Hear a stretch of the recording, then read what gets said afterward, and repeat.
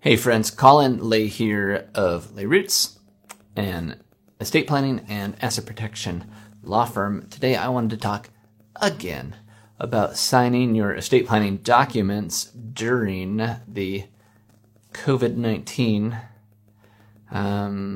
lifestyle situation.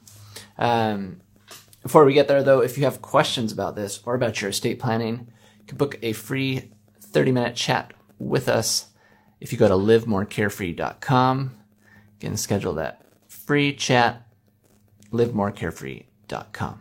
So, back when all the coronavirus stuff started, Washington governor said you don't have to have documents notarized in person. Trying to make things easier on people, keep people from having that close contact. So, back in March or so, the governor said we could notarize documents remotely. That was extended until the end of May, and it was set to expire, but then it's been extended for another couple of weeks till the end, or till the middle of June, around June 15th, I think. So right now, you can still have most of your estate planning documents notarized by video technology. So you don't have to have the notary in the room with you. You do still have to have a couple of witnesses who will watch you sign your will. I'm hoping that the remote notarization authorization just keeps getting extended. It's supposed to be permanent starting October 1st. Hopefully it's not just 2 weeks at a time.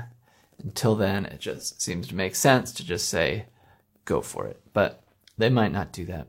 If they don't do that, our approach to signing documents in person, besides following all the guidelines for health, safety, all that good stuff, we are only doing in-person signings during a 3-day period every 2 weeks. So the idea is that if we come into contact with someone who is infected, by the time that we would be able to spread it, we'll be back at home. We won't be meeting with people anymore. And by the time that second week rolls around, we will know that we have symptoms if we were to get sick. So the idea is 3 days every 2 weeks. That would help us avoid spreading anything if that were the case. So that's our approach going forward right now and going forward for signing documents. Again, hopefully the remote notarization just continues on because it makes life a lot easier when getting estate planning documents signed.